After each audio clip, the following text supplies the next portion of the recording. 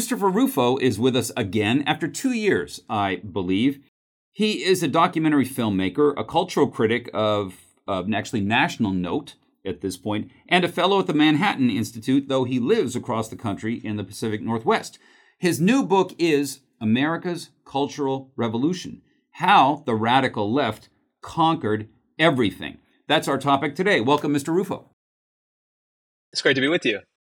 First, a personal question. You're involved in many things, such as advising governors on cultural education legislation, serving as trustee at New College, where I am as well, and doing investigative work on DEI, astonishing investigative work on CRT and DEI in the schools, the shenanigans in the government, in schools, in corporations as well. One wonders, where do you carve out the time to write a book that is actually deeply researched? It has a strong historical angle. It's not just about current affairs. That's one of the points. When do you write in your day? Do you reserve a couple hours? Yeah, absolutely. My schedule writing this book was typically I reserved about 5 hours a day in the morning through the early afternoon. Try to do appointments at the end of the day, or maybe one call in the very beginning of the day. And so it was kind of interesting as I was doing all of the reporting on critical race theory and gender ideology and DEI that was gaining a lot of national attention. Behind the scenes, kind of silently and quietly, I was spending actually the most of my time writing this book. And so it's a balance, and you got to kind of sneak in where you can. But this was something that I really wanted to do, and taking some of the reporting and then going, many layers deeper to show people the genealogy of these ideas, right? So that when they read the book, they can see the news in a totally new light. You actually state the book's purpose as, in effect, quote, to understand the ideology that drives the politics of the modern left. And that's that deeper dive, going back the decades, 50 years more, did you find that the deeper dive was really becoming necessary as these issues were becoming more controversial, that, again, the longer view, the deeper picture was missing, and that's something you would aim to restore? Yeah, that's right. I mean, conservative writers and historians have tackled many of these trends, but I think that it was time for really an update. And so there were some good books that had been written in the 90s about the early stages of the Long March to the Institutions, about the threat that it posed, about the rise of kind of grievance departments within academia. But it was really, I think, time after George Floyd, after these programs seemingly came to dominate all of our institutions. It was time for really an update. And so I don't claim that this is a totally secret history, or I was the first to tackle this subject.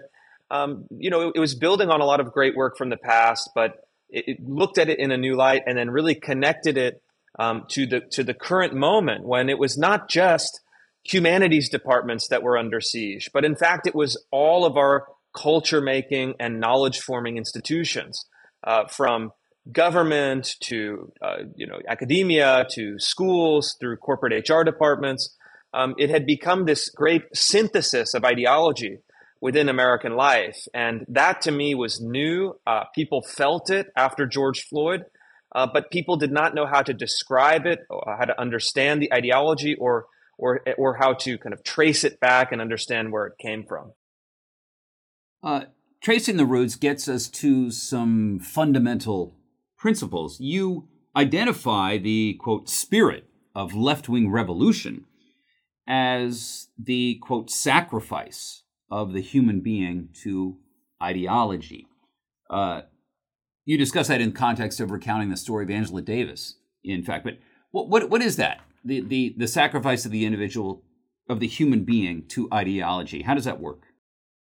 Well, in a number of ways. I mean, in a physical and visceral way. Left-wing revolutionaries from the beginning have always been willing to sacrifice individual lives, to sacrifice innocent lives, to sacrifice the lives of the enemies for their revolution. That is the price that must be paid. But in a more fundamental sense, what happens, life under left-wing ideology is the sacrifice of the conception of human nature that we've had, of course, with changes since the classical period. And so in the history of the West, we've had this idea of a fixed, unchanging, fundamental human nature. There's been obviously, wide debates about what that exactly means, but the concept was really fixed. The concept was a kind of an object that had some permanence. And in beginning with Marx and then going through, of course, Angela Davis and the kind of neo-Marxist in the United States and Europe, they wanted to sacrifice the idea altogether, to say that there's no such thing as human nature. The concept of human nature is a kind of Western, capitalist, patriarchal concept that maintains oppression and domination. And in fact, man is infinitely flexible, infinitely plastic, infinitely changeable.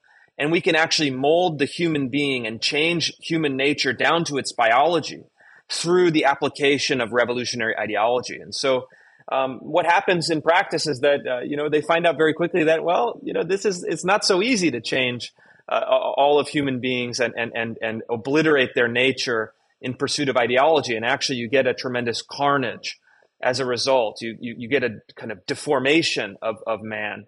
And that's what I think is the ultimate arc in the book, is that there's dissatisfaction, there's injustice, much of which is real, much of which is not made up. These people all witnessed or endured true suffering, true injustice. But when you actually try to solve that through the application of ideology, you get oftentimes a situation that is in some ways worse than what they were fighting against. It's a big irony. It's a big tragic reversal.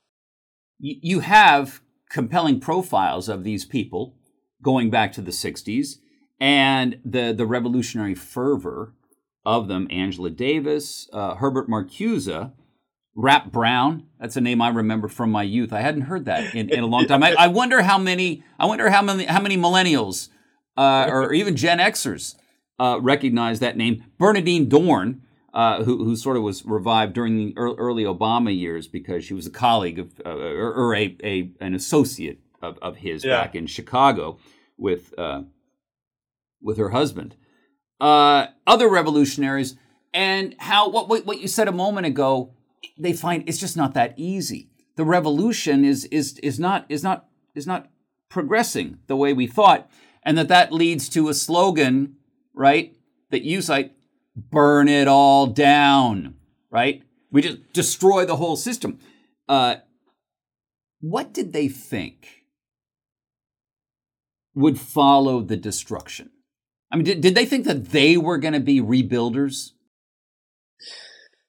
That is the crucial question. And I think that it really even goes back to the ultimate intellectual authority, and someone whom I don't spend a ton of time addressing in the book because it's from the 19th century. But if you look at Marx has a utopian, a kind of religious impulse. It's a secular impulse, but it's a utopian impulse. But he never really describes what it would be. It's kind of this fantasy. You wake up, you hunt, you fish, you recite poetry, and the machines take care of your material existence. It's this almost kind of children's story of what happens after the revolution. But we've seen it before. I mean, even in Marx's time, you had the Paris Commune, which I think was the inspiration or really the analogy for the Capitol Hill Autonomous Zone in Seattle during George Floyd. And these things, when they seize authority, when they eject the kind of traditional structures, when they go for their utopian community ventures, it collapses almost immediately. And so there are these precursors, but the radicals in the 70s and in some sense the radicals today have a critical difference. In the 70s, they thought they were going to destroy the system, take it over, and have a Marxist-Leninist utopia. And they'll execute their opponents, they'll re-educate the citizens, and somehow it will be great. The radicals today actually have lowered their ambitions. The radicals today, the critical race theorists, the DEI bureaucrats, they know that they could not truly destroy the system and take over the system or replace the system. They know that their existence is totally dependent on the system. And so what they have figured out is that they have a parasitic relationship with existing institutions. They can, feather their beds. They can collect their paycheck. They can play act as radicals, as bureaucrats, as tenured academics, as, HR managers. But they're much more tentative. They don't actually want to burn down the system. And I think they're actually uncomfortable with how far things went in 2020 when they were literally burning down city blocks. Because they use that tactic not to destroy the system. They use that tactic just to extract rents. What we have now is a revolution of cynicism. It is not a revolution of idealism as it was in the 70s. And so I'm of this mind where in some ways, not always, but in some ways, I'm more sympathetic to the revolutionaries of the 1970s because they were authentically committed. They were willing to sacrifice their everything, and they were idealistic in their conception of revolution.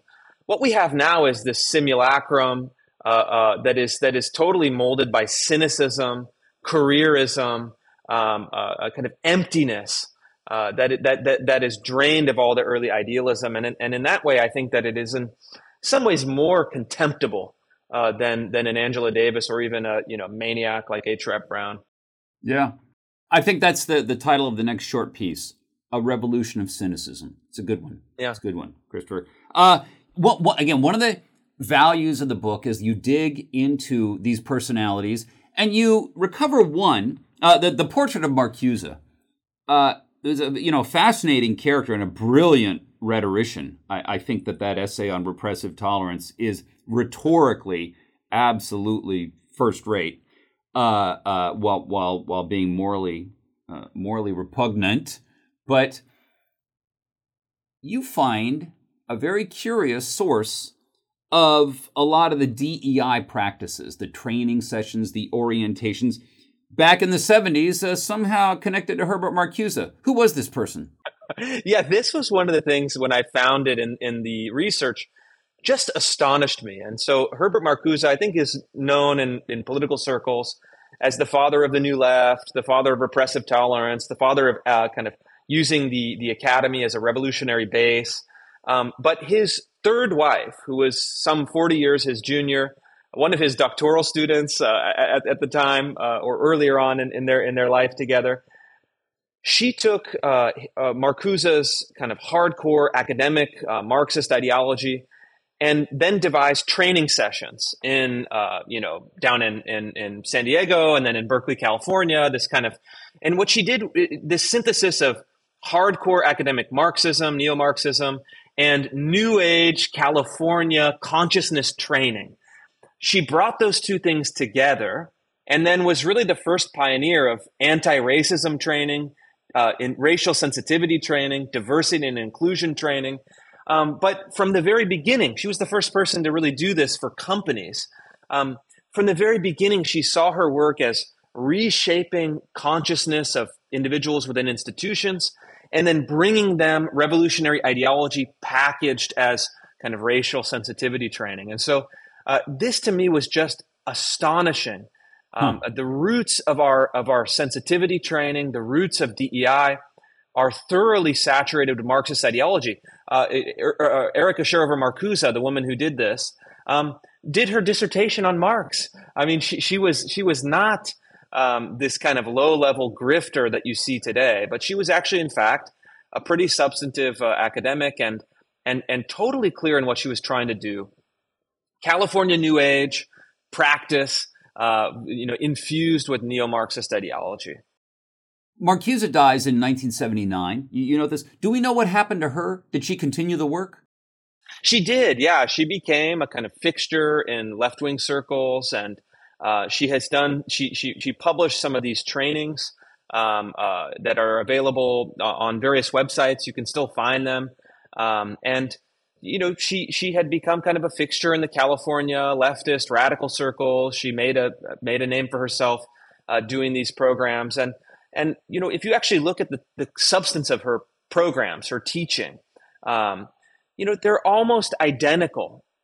Fast forward 40 years, they're almost identical to so many of the trainings that I exposed in institutions and schools in 2020, 2021.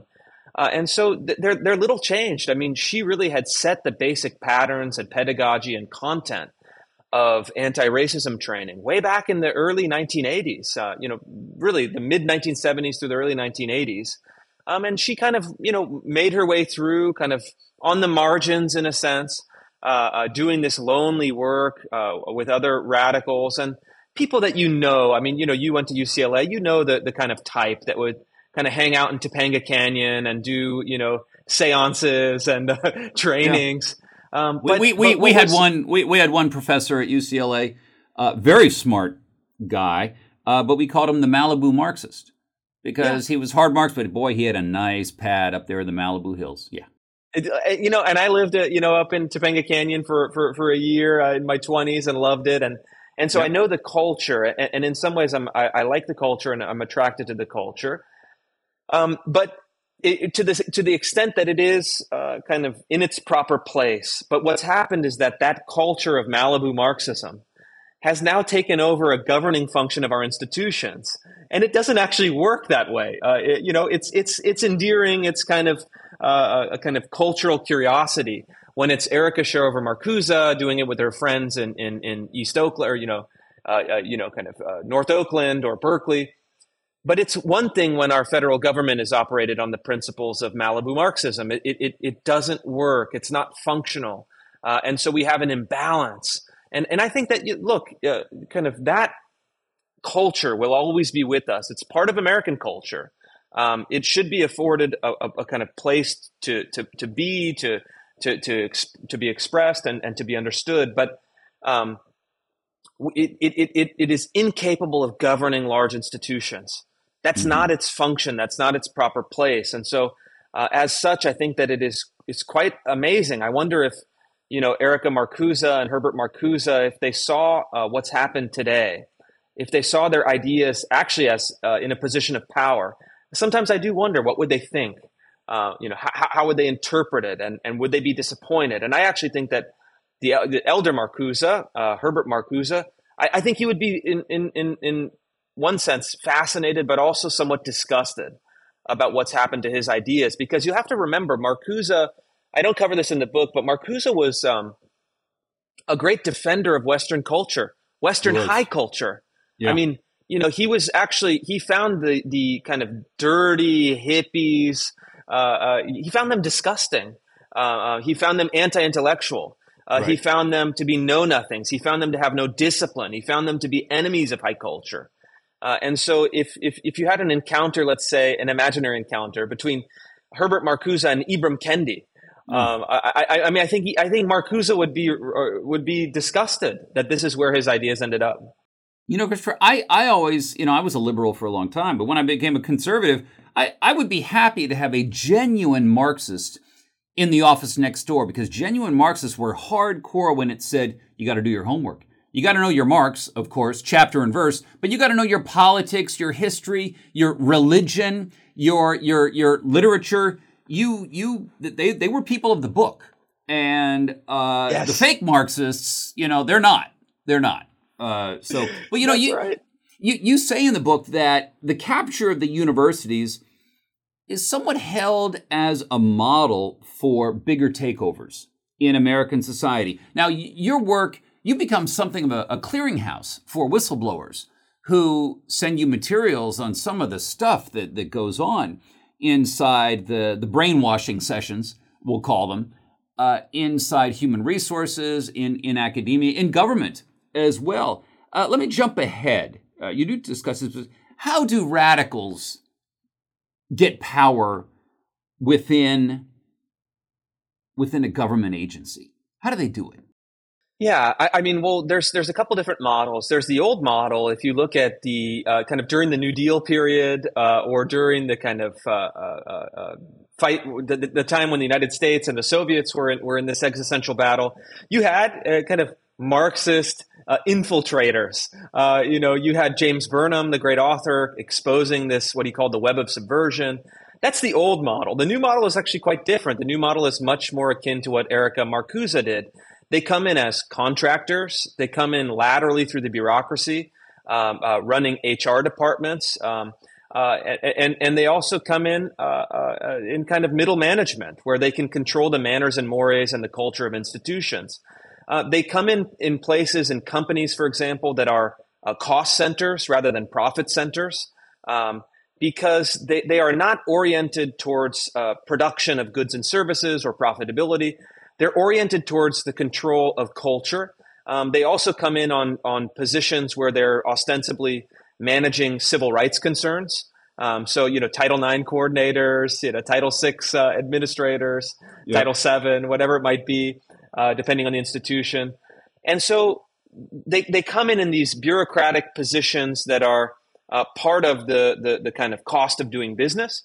But then what they do, and really this is the core of their power, is they use techniques of coercion, manipulation, and persuasion to change the cultural perceptions within these institutions. And it's everything from, here's the words you can no longer use. You can't say blacklist and whitelist because that's racist. You can't, you have to use these, personal pronouns because this is the new etiquette. Kind of trivialities of language in some ways, all the way to some things that are more substantive. You have to be re-educated along the lines of anti-racism.